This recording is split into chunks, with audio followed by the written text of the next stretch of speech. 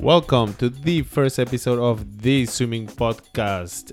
We really don't know yet what this podcast is going to be about. Other than swimming, we're going to try to hit up on the current topics of swimming in the swimming world. My name is Guillermo Toro. I'm a swimming coach in Toronto, Canada. And I have today a very, very special guest. She also happens to be my wife. We have a 2016 Olympian, Michelle Toro, with me. Hi, Michelle. How are you doing? Hi, I'm doing fine. Thank you. You're the first guest of the swimming podcast. I feel honored. Well, I kind of forced her to be here today.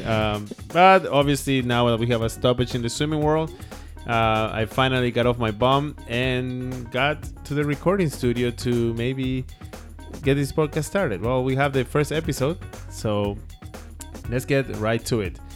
As I said, we're based in Toronto, so we're going to hit up some news today, some topics, and we're going to just discuss some things here in the swimming world.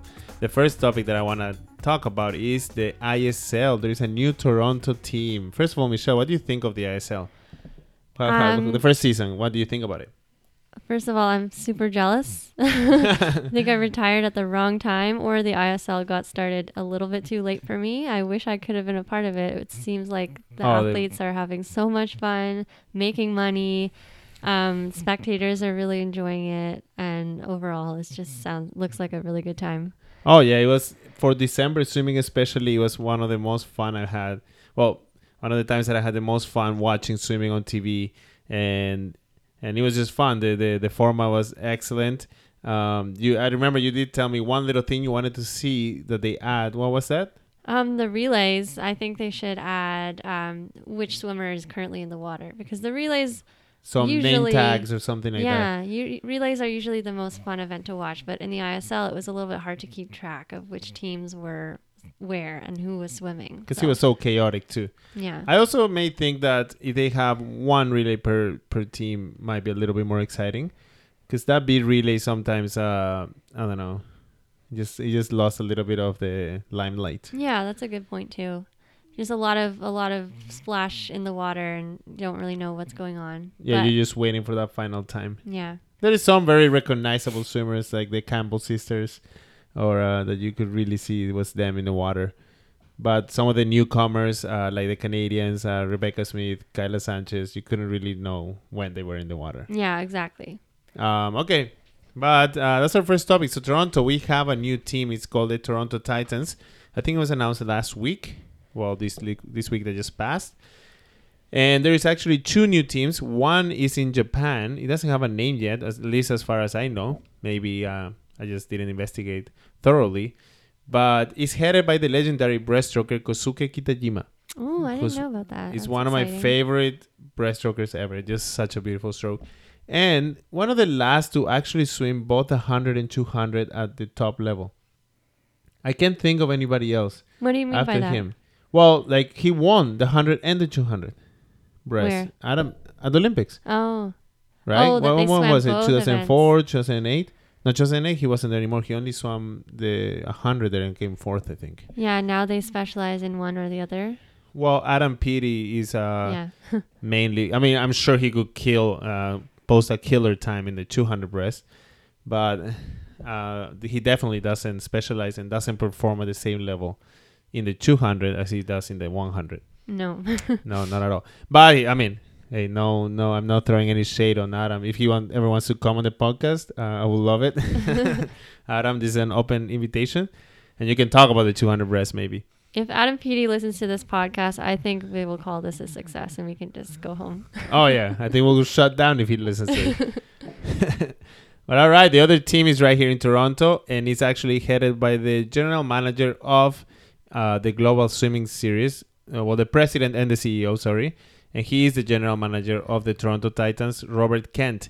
Their first signing was Kylie Mass, the Canadian swimmer who is based out of Toronto, actually, my University of Toronto.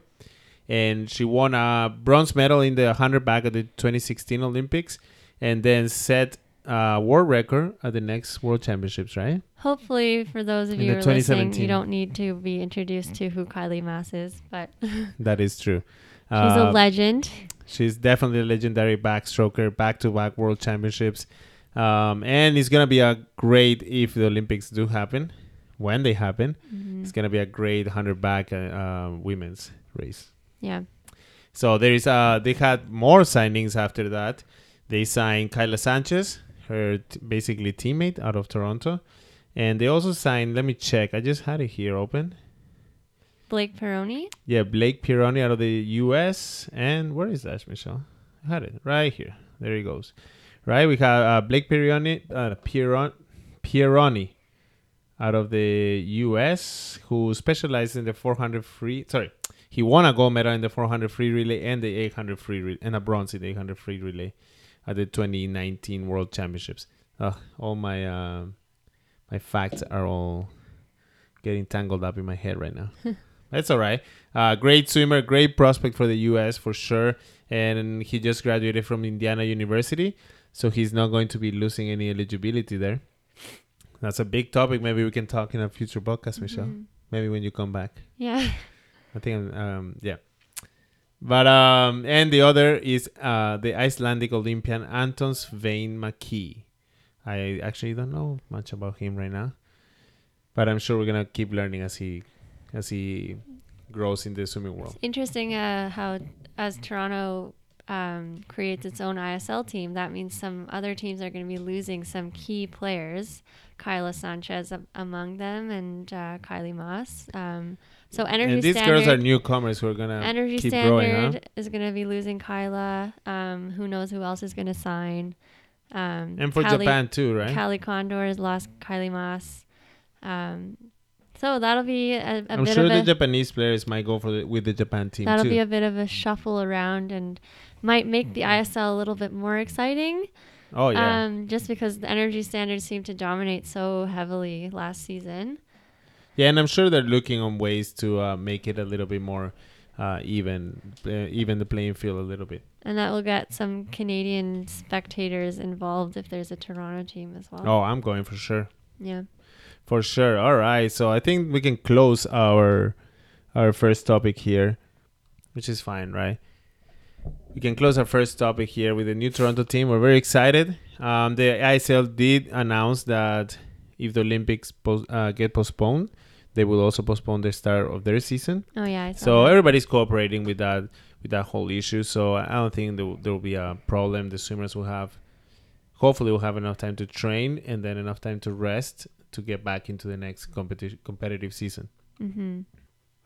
So I think that closes our first topic of the first episode of this podcast. And we're just very excited to see how the ASL develops and how this new team develops in Toronto.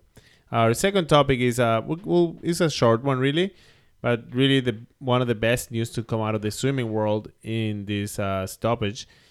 It's I'm gonna mispronounce this, but Rikako Ikee is back in the water after 406 days. It's like probably the best story that we've heard in a long time, the best news we've heard in a long time.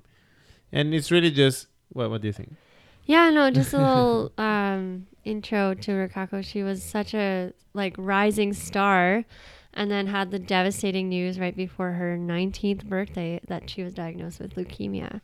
And I know everybody was really shocked about that. And at the World Championships last summer, the 100 fly women wrote something on their hands. Do you remember what it was? Stay strong, Rikako, or something like that. So. Yeah, and that was also a nice moment. So it's just really nice to have her back in the water. Yeah.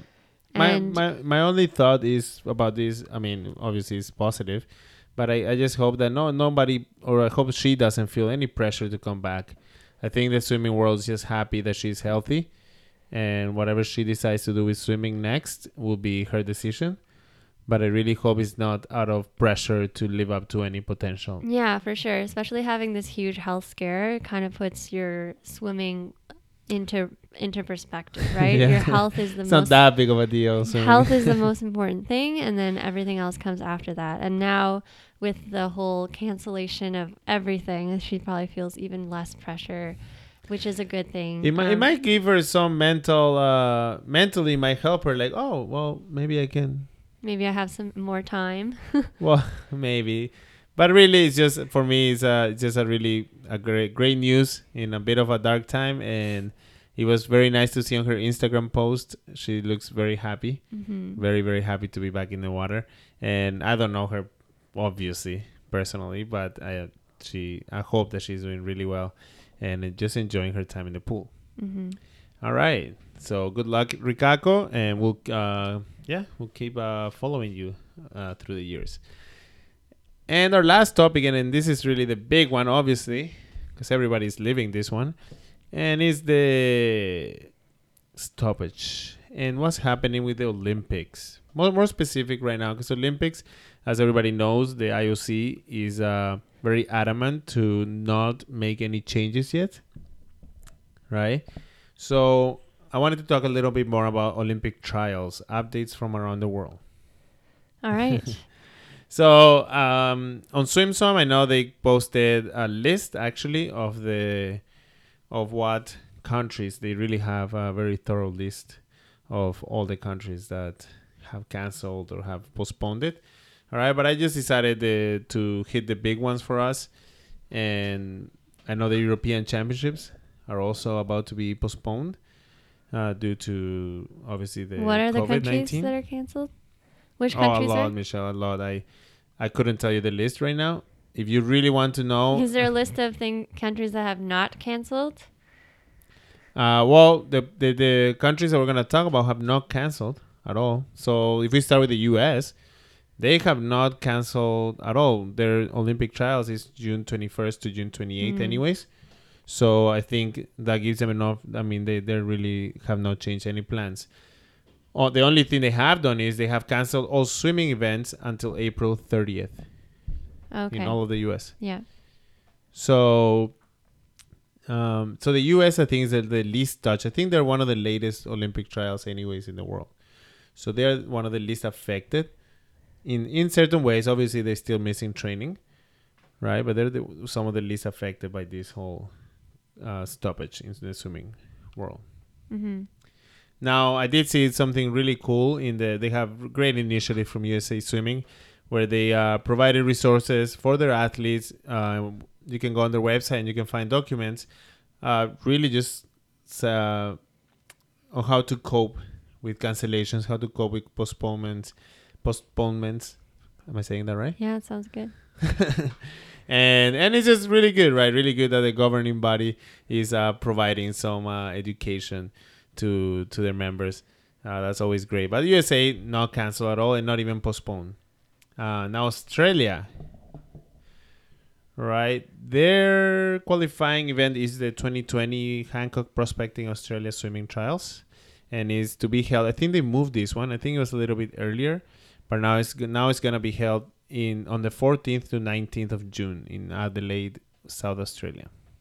So this was confirmed on March 18th. So this is pretty recent news. I think theirs was also originally in April. It was April, right? Yeah, I think so. Yeah, that's what I thought. I couldn't find, there's so much news about these things that it's kind of hard to filter through everything, especially find older news. So, yeah. And I really like something that their CEO wrote, and I'm going to quote. It says, "Adversity breeds resilience, something that is needed to succeed in sport and in life.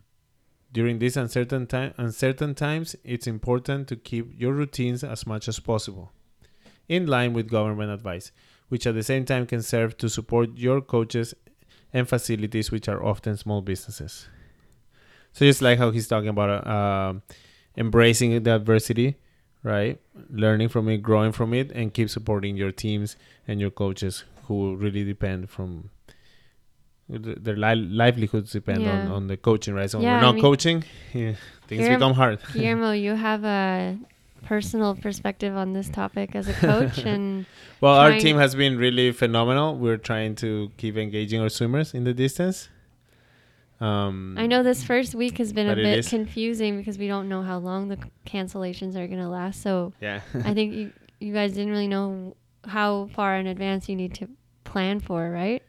Yeah, for sure. I did send my swimmers a 1 week plan, but now I'm expanding, and we're gonna have some fun, even if we can meet at the pool, for sure. But I love this message from the CEO of the Swim Australia Swimming or Swim Australia. Adversity for sure. This is adversity breeds something resilience. I can't even imagine how it would feel to be an athlete in this situation, training your entire life for being able to perform at Olympic trials or at the Olympics, and waking up one morning and everything is canceled. Oh, yeah. I just I can't even imagine. I coach age group swimmers, and we had just finished our competitive season. So for me personally, wasn't super devastating. But there are swimmers in our team who were training for trials that it's really like sweeping the rug from under their feet. And most Canadian swimmers were just starting to taper. Oh, and yeah. I remember the feeling of starting to taper, or just waiting for taper to start, and you kind of get these tingles in your hands and your feet as you get in the water. Starting to feel ready, huh? Yeah, you just start getting really excited and just waiting for the opportunity to be able to take all that hard training that you've been putting in and just have like a really great race or a couple of races, and just having all that just come crashing down. I really feel for the swimmers in Canada and the rest of the world as well. I'm just wondering what's going through their minds, and I know that the training center, the Ontario High Performance Center Ontario was in Florida when they heard the news, and they decided to come home. Yeah, I think most groups that were away on training camps, they came back home. Well, I mean, all groups actually. At this point, everybody's back in Canada. And now it seems like everyone's kind of dispersed from their training program back to their homes. Yeah, I think what is hard too, that these athletes and you guys, I remember when you were training for the Olympics, you guys worked so hard on establishing routines, and you worked so hard on just really following the process of getting ready for these competitions. And now, even I think most people are staying hopeful that, okay, trials is going to be postponed. They're going to have a chance to compete for sure, or hopefully, right? But the biggest wrench is just the not having a swimming pool. No, yeah. But it's also just kind of breaking all routines, breaking routine. All process. Now everything is up for grabs, I feel. It's I can't imagine either what the athletes must be feeling, but they know that they have all our support as a country and the swimming community. I really hope they know that. The best peace of mind that they have is that everyone is literally in the same boat right now. Excuse me so for it's just a competition. The pun or analogy. But everyone else. So yeah, now it's basically who can make the best of their situation, and the times might not be